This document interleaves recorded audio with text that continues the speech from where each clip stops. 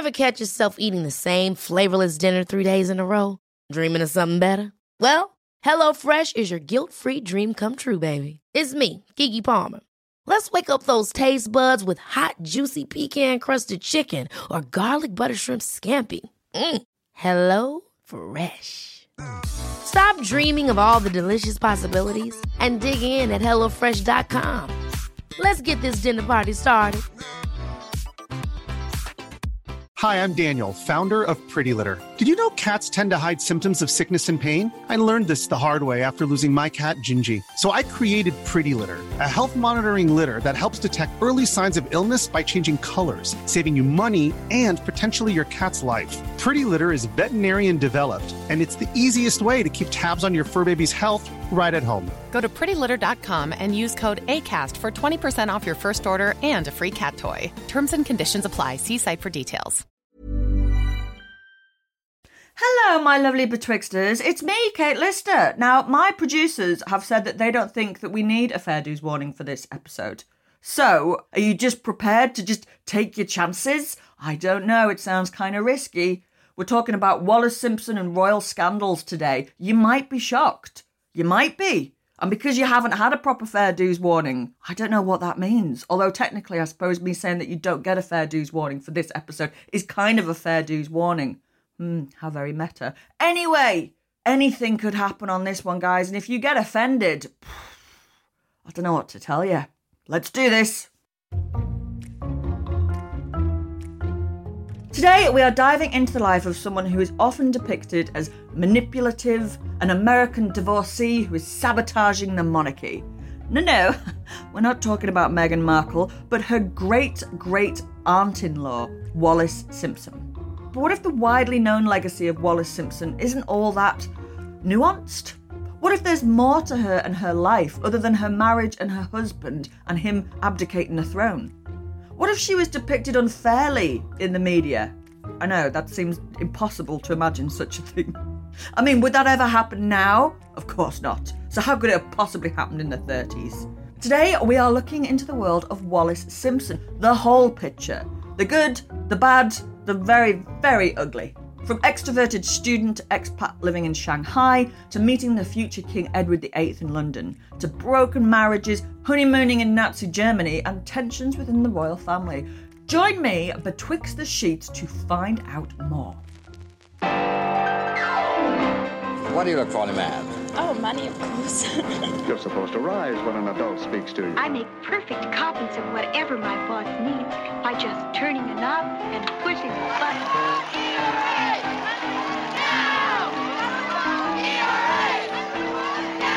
Yes, social courtesy does make a difference. Goodness, what beautiful times. Goodness has nothing to do with it, dearie.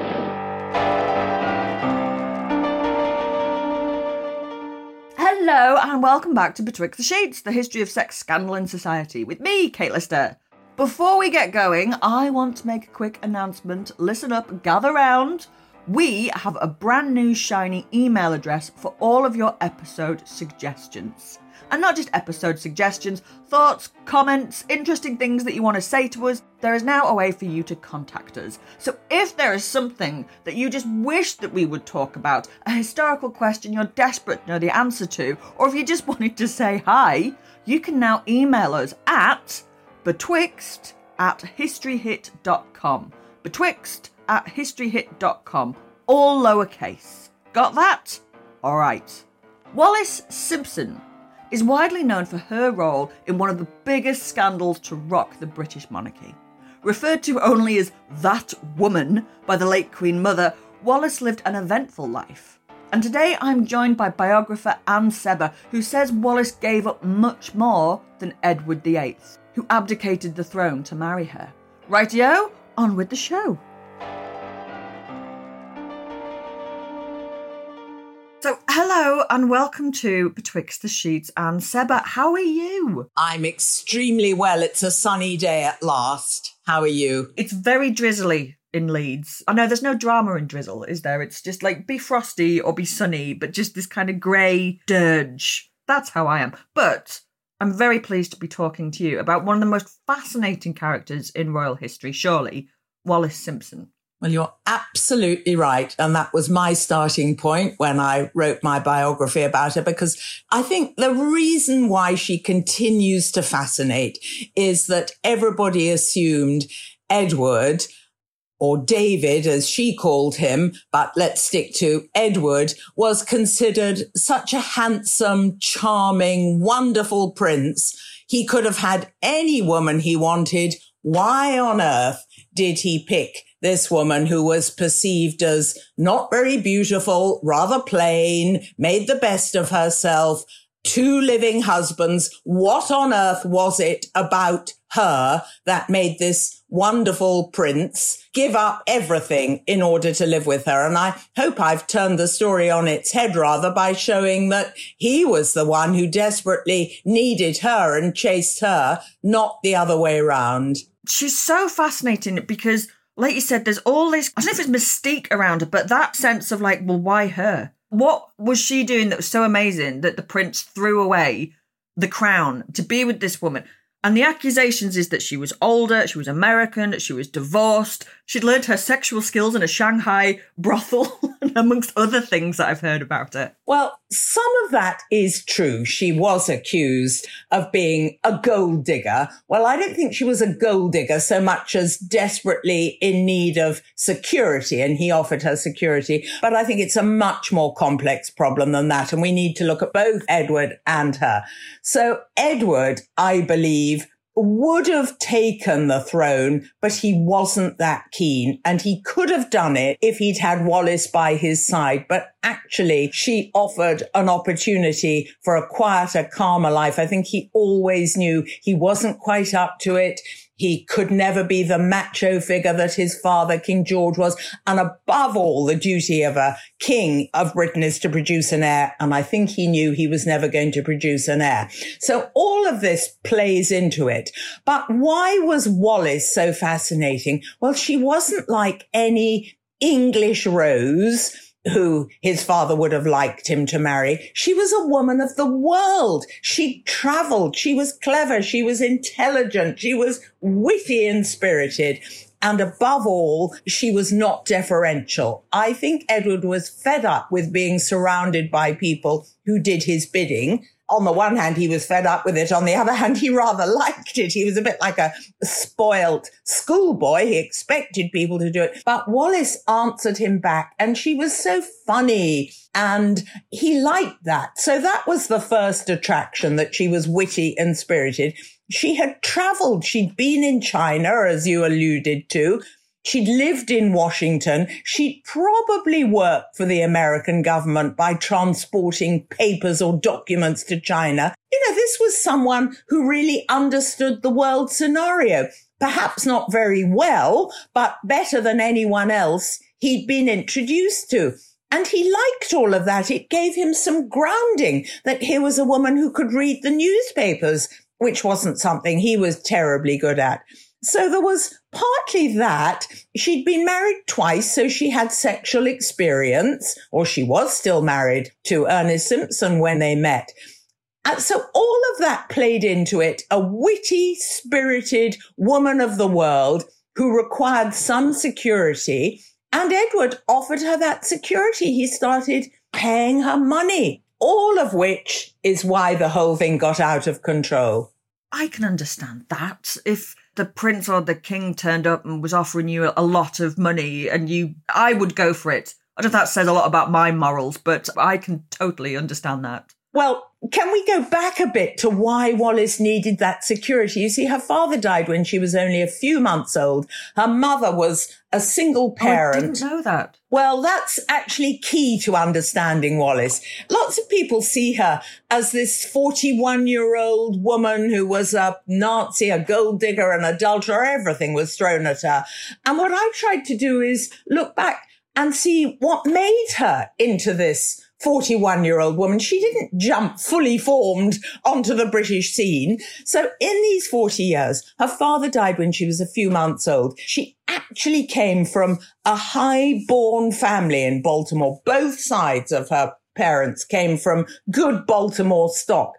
So later on when the Queen Mother calls her the lowest of the low. That's absolutely not true. She had no money, but she was born into patrician families in Baltimore. So her mother is really insecure, tries to sell embroidery to the local craft shop. That's not going to do much. Then opens a restaurant, marries twice more. The husbands die. There's never any money. Wallis was determined to marry someone who offered her a bit of security. It's interesting, nowadays as a modern woman, you'd say, well, why didn't she look to herself to earn money? For a woman in the early 20th century, that wasn't an option. So she thought, I've got to marry money. I've got to marry a diplomat where he sees me as essential, or perhaps a military person. That's who she set her sights on. And it didn't work out until she met the prince. And suddenly she was advising the Prince of Wales. I can understand that fear of poverty and fear of insecurity and precarity when she's grown up in a single parent family and watched her mother struggle to make ends meet without a man and then with a man, but that still went wrong. I can understand that need to marry, and I need to marry well. And she was right for the time. We can kick around whether that was acceptable or right or wrong, but the bottom line was women on their own had a damn hard time of it, and your best bet was to marry and marry well. Well, you've got it. And she didn't think that the prince would marry her, actually. She thought she'd married Ernest Simpson, who was the scion of a shipping family, and that he would provide for her. Well, shipping at this time, don't forget, it's the Great Depression. She married in 28, and shipping was not doing well. So they didn't have enough money even to keep their modest-ish flat in Marble Arch. It was fairly beautifully decorated. It was good enough to entertain the prince, but it wasn't a grand country house. And what she said to the Prince of Wales was, oh, I know you're teasing me. You're a tease to every woman you meet. You're not going to marry me. And he said, no, you're different. And he started putting money in a trust fund in Canada for her. He bought her furs and jewels. She and Ernest almost didn't have enough money for their own to pay the rent on their flat in Bryanston Court. So picture the scene. The Prince of Wales comes in. Ernest is a great snob. He thinks, oh, this is wonderful. I've been taken up by British society. I'll let my wife have this affair because it's good for us both. And the result is that Edward is paying money, which gives Wallis this security. And she's convinced that as soon as he's king, as soon as George V dies, she'll be dumped. She was right historically. That's what happened to mistresses in history. But the difference was that actually this prince, when he became king, needed her desperately. So I think I see it as a slippery slope. She entertained the prince. He thought it was wonderful. And she was reading newspapers and explaining the world scene. Everyone in the court thought, who is this awful woman? That woman, that's how the phrase started. She's obviously just after money. And they didn't realize that actually it was Edward who was more in need of her than she was of him. I mean, she was in need of him, but she didn't think her whole life would be dependent on him. Where did that woman come from? Had she always been outgoing and flirty and all of those things? I love it that you've absolutely understood her. I went to her school. It was a sort of finishing school in Maryland called Oldfields. Well, they're very proud of her there. She's the pupil who bagged a prince. They think it's wonderful. But they told me stories of how she behaved as a schoolgirl and how she flirted. She always needed a man to confirm her femininity, her success. One day, she jumped from a terrace to meet a boy in a car waiting for her. And she chose the restaurant, really expensive restaurant, and he couldn't afford it. And he had to send his father the next day to pay the bill. They told me how she was always a girl who needed to make an entrance into a room. So though she didn't have much money, she'd cut out magazine articles and go to a dressmaker and have the dressmaker make the outfit. So from a child, she was a girl who pushed boundaries, who really other parents were terrified that their daughters might be friendly with. She was that sort of girl. So when she came to England, there was said to be this dossier, the China dossier, that Queen Mary, Edward's mother, and Prime Minister Baldwin had compiled, which was meant to have details of all the sexual shenanigans she'd got up to when she'd been in the Far East. I've searched for the dossier. I don't think it existed. I was just about to say, does it exist? I promise you, I have looked. But you see, that's part of the fear. Cast your mind back to the 1920s when a well-brought-up British girl of the aristocracy would not be taught about sex. And Wallis knew about it. And that's one of the differences. And she eluded this air of experience. So the court thought, she is dangerous. And that's how the rumours started. She clearly knew how to behave around a man, how to make him feel he was the centre of the room, that he was completely wonderful. And Queen Mary started, and King George, the description of Wallis as that woman. I don't want that woman around. And they barely could refer to her under her name because they thought not only was she a gold digger and an adulteress, but because she had two living husbands, if she were to marry Edward, which indeed she did, they thought that it wouldn't last and she'd blackmail the royal family, that she was only in it for money. Well, you see, there's an element that's right. She did need the money. That's true. But it was Edward who wanted her. They could not understand that version of the truth. They assumed it was all the time she was chasing him and she spelt danger and there might be blackmail afoot. Do we know what she was doing in Shanghai? We haven't been able to find the dossier, but that's part of her mythology, isn't it? The exoticism. What was she up to? What was she up to? Well, her first husband, Win Spencer, was a pioneer naval aviator who was stationed, first of all, in Hong Kong. So when the marriage broke up, almost immediately, she was 19, just a child, and the marriage was obviously a disaster from the start. Yeah. And they were incompatible. And so she tried to get a divorce, and her very wealthy uncle refused to fund a divorce. Divorce was shameful. So he said he'd cut her out of the will. She could have lived an independent life pretending to be Mrs. Win Spencer. So she went back to Hong Kong trying to make the marriage work for a second time. And when it didn't work, because he was violent, he took her to Sing Sing houses, which were a version of a brothel.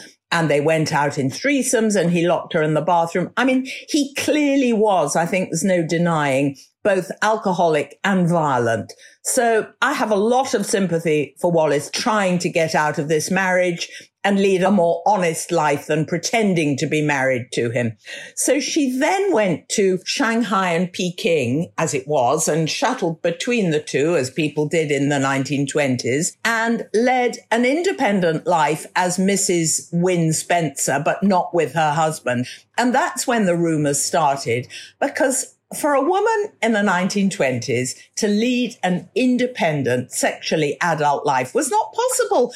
Fear of abortion, which was dangerous or illegal. So that's why the rumours started. How was Wallis able to lead this independent life? And I think for whatever reason, she knew she couldn't get pregnant. Some rumours say she'd had a botched abortion. Some rumours say that she didn't have the sexual equipment to have children. She'd never menstruated. So she knew that herself. That's why she was able to lead the life that was not available to most young women of that era in the 1920s. And men obviously found her very attractive. I'll be back with Anne and Wallis after this short break.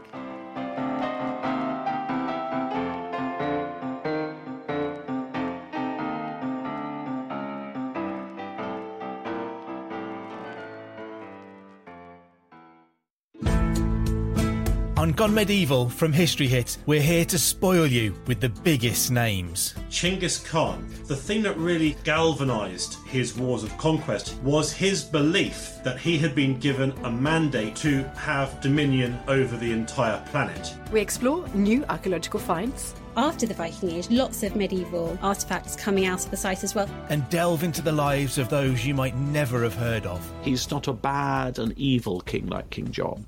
I'm Dr. Kat Jarman. And I'm Matt Lewis. From surviving everyday life in the Middle Ages to dynasty-shattering events, Gone Medieval is the place to quench your thirst for history. Subscribe now to Gone Medieval from History Hit, wherever you get your podcasts.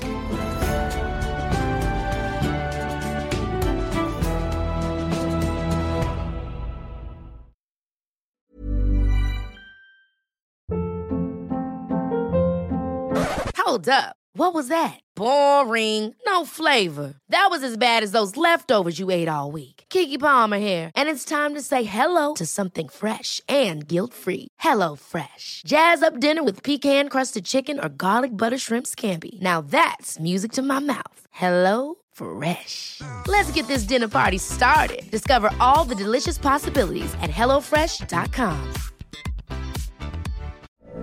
From BBC Radio 4, Britain's biggest paranormal podcast is going on a road trip. I thought in that moment, oh my God, we've summoned something from this board. This is Uncanny USA. He says, somebody's in the house, and I screamed. Listen to Uncanny USA wherever you get your BBC podcasts, if you dare.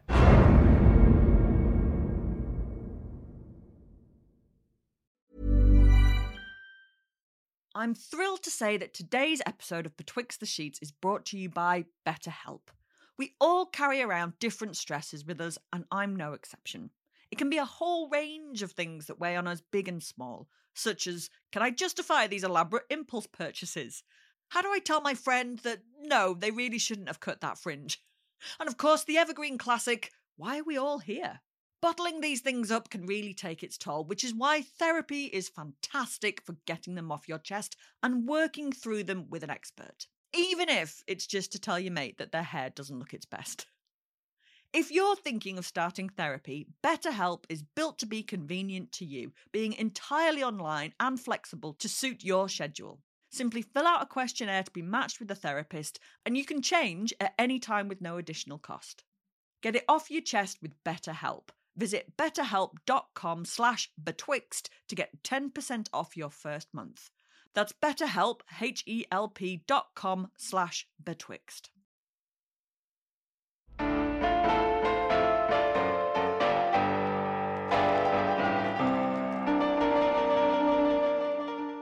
Do we know when she first met Edward? Is that recorded? The first encounter between them? Absolutely. So in 1928, she decided, what's the point of having this wonderful life? She was a bit short of money. She even played bridge and poker to win money. I mean, she was always short of cash.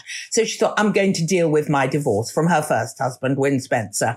She went to America, to Warrenton, established residency, got a divorce, and her school friend from Oldfields, Mary Kirk, introduced her to Ernest Simpson at that point. Now, Ernest was married. According to the public version of events, he was already getting a divorce, but I think Wallis just blew him off his feet. She was a woman who came into a room and everyone turned and looked.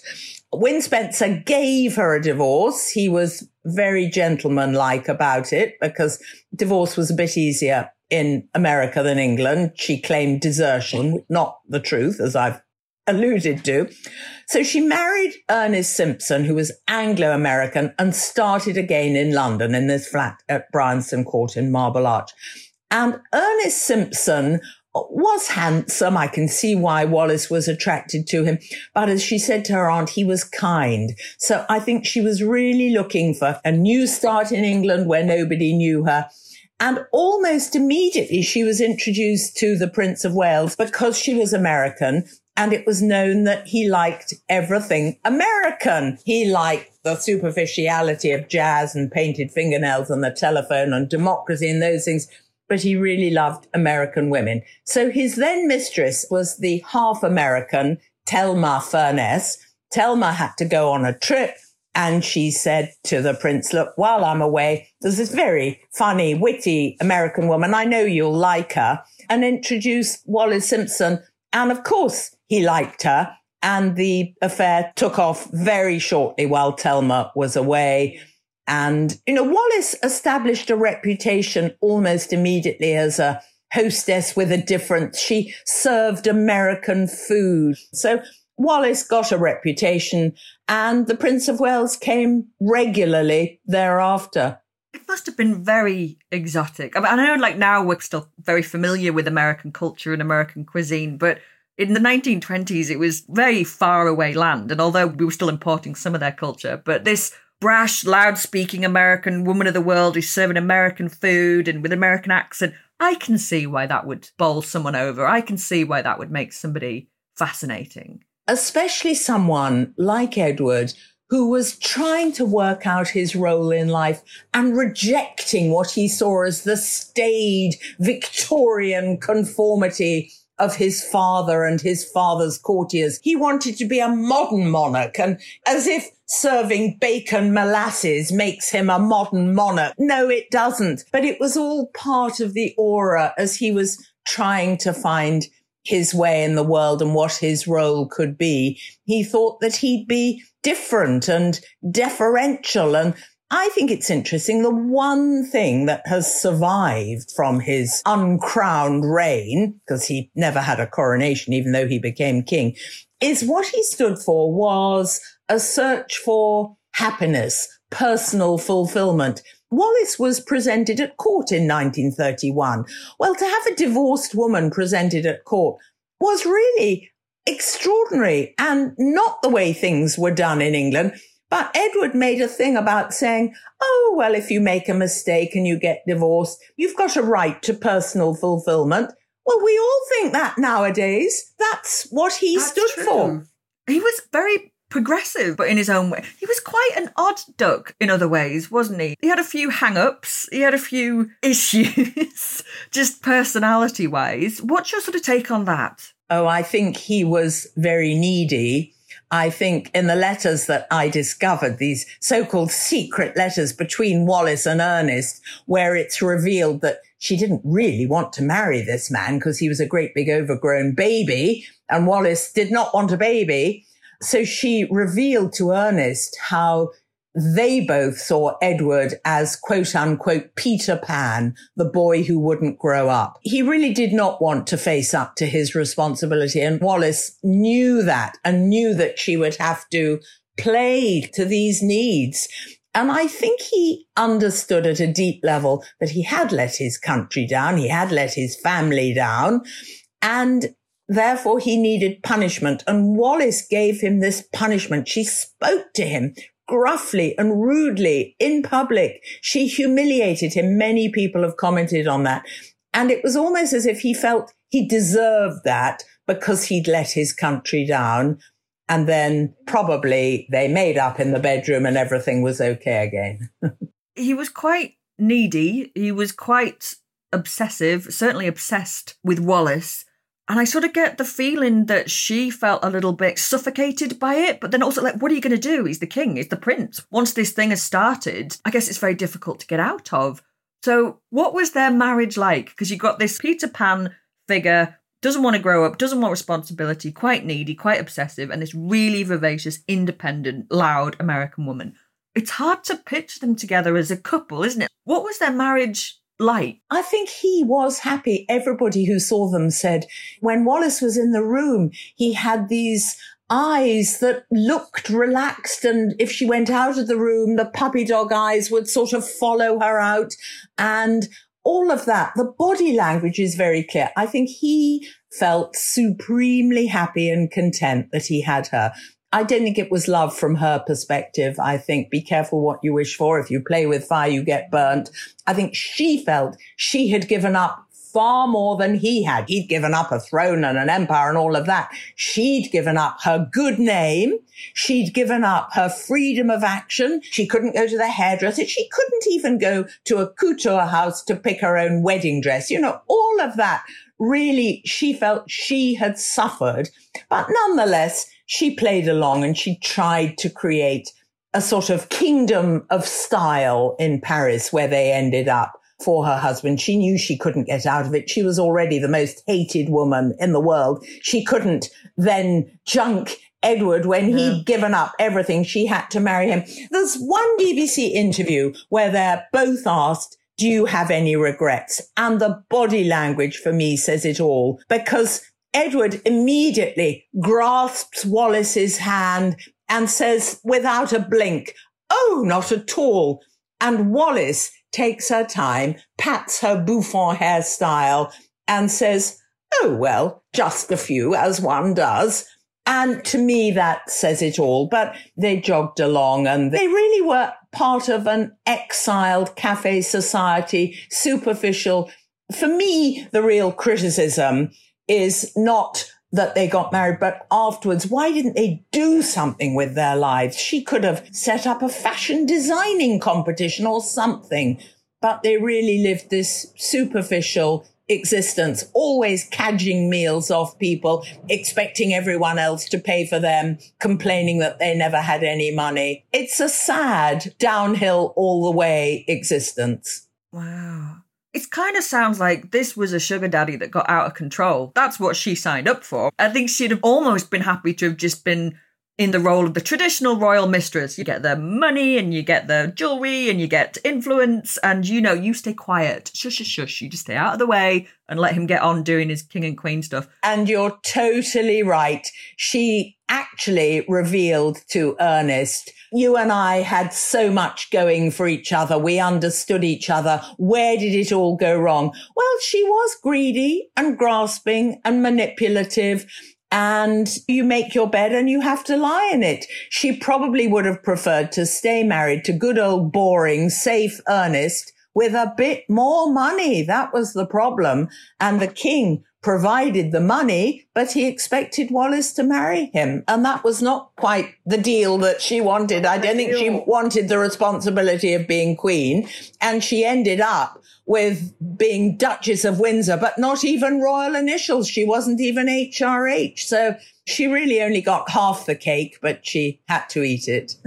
We've got to talk about the associations with Nazi Germany, I suppose, because this is something that comes up a lot when you're looking at Wallis and Edward. What is that? Were they Nazi sympathisers, I suppose, is the direct question. Is what was going on there? You're quite right to ask that, and one absolutely cannot duck it. Well, Edward, before he was Edward Windsor, the family was Saxe-Coburg. They were Germans. Edward had lots of German cousins. He went to Germany before the war and he knew them well. He liked the Germans. He studied German at university. It was about the one thing he did well was speak German. So there are two things going on there. First of all, Edward, with his sort of vague ideas of being modern, thought that another war is a disaster. He'd seen the carnage of World War I and he was in the appeasement camp. But the appeasement camp verged on friendship towards Nazi Germany, believing that Hitler was a safer option than the Bolsheviks. You know, we don't want these communists here, so we better align ourselves with the Nazis because they're a safer bet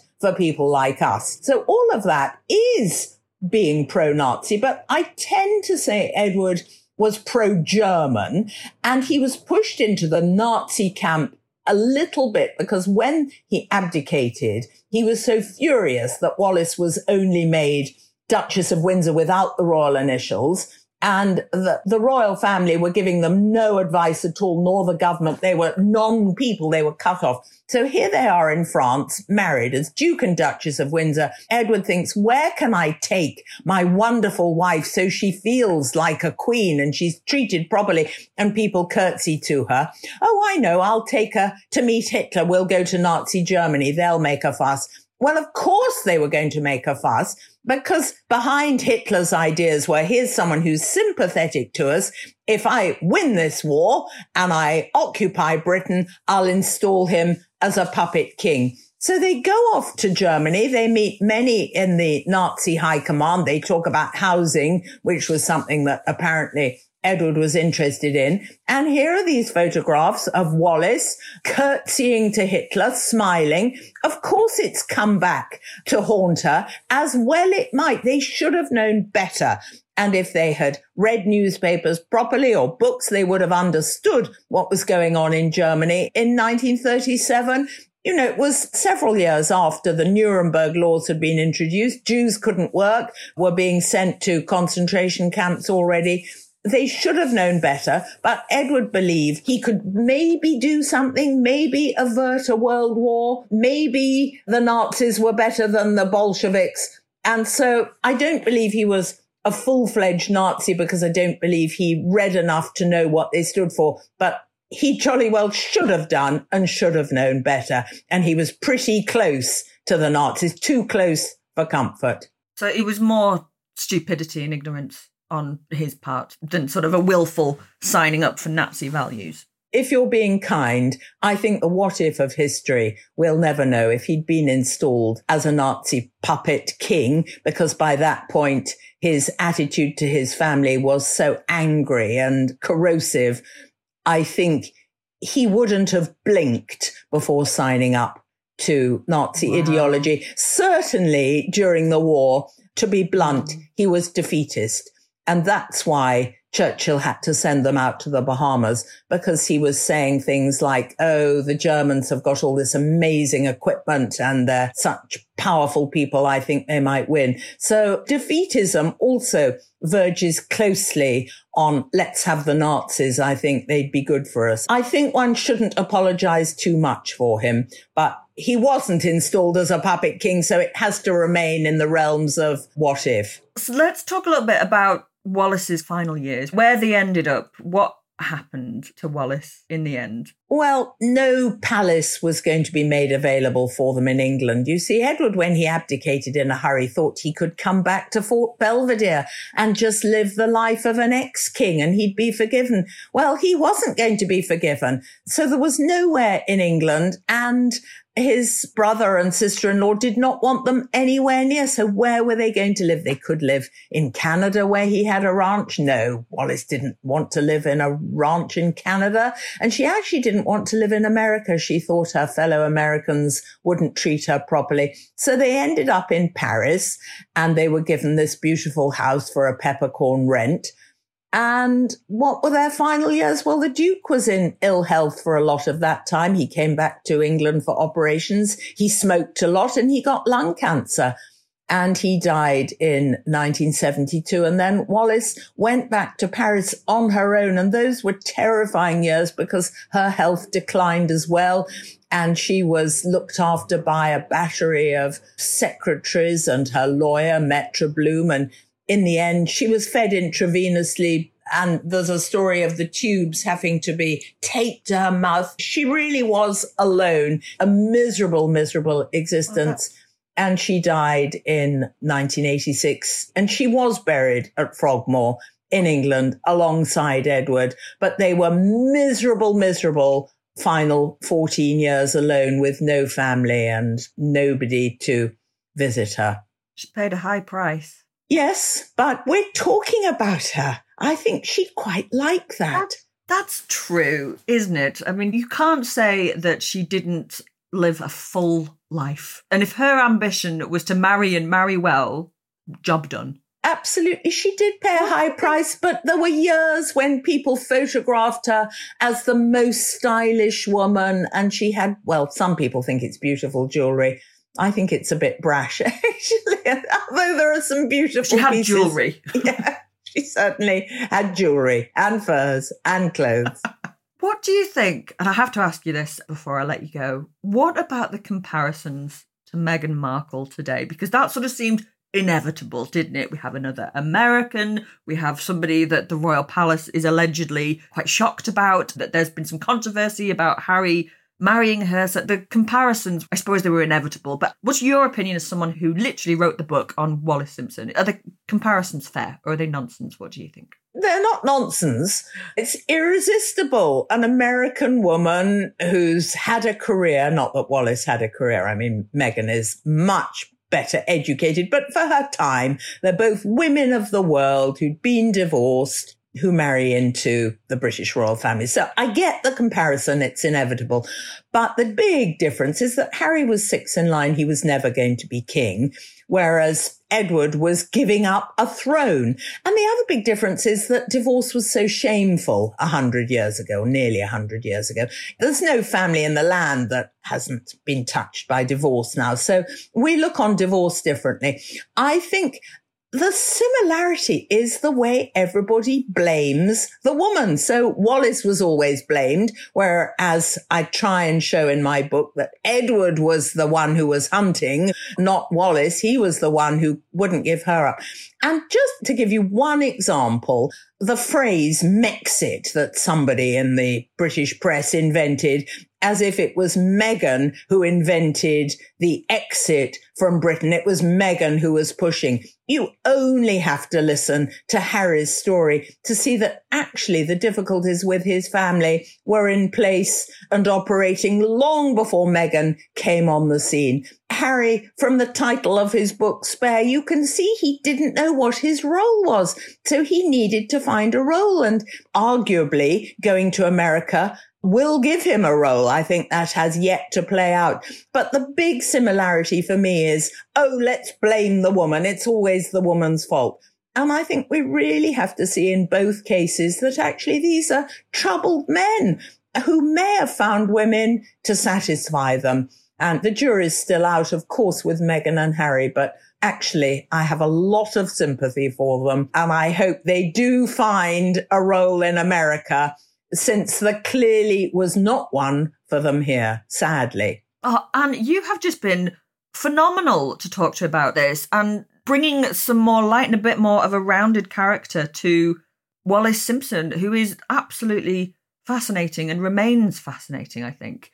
If people want to know more about you and your work, where can they find you? I've got a website, www.annseba.com. I'm very approachable, and there are reading group notes on my website for my books. And I hope you'll read the book, and I'd love to hear from you all. Please do it. It's absolutely fascinating and more relevant now than ever. And you've been wonderful. Thank you for talking to me today. My pleasure. Thank you. As I hope you can tell, I love talking about this subject. Thank you for listening to today's episode. And if you like what you've heard, please do give us a follow and a review. And of course, if there's a topic that you would like us to delve into, you can now drop us an email at betwixt@historyhit.com. Please do it. We love hearing from you. We've got an episode on food, sin and shame coming your way, and a special Valentine's episode on Casanova. So make sure that you are buckled up, tuned in, because you wouldn't want to miss any of that. Join me again Betwixt the Sheets, the history of sex, scandal and society, a podcast by History Hit. This podcast includes music by Epidemic Sounds.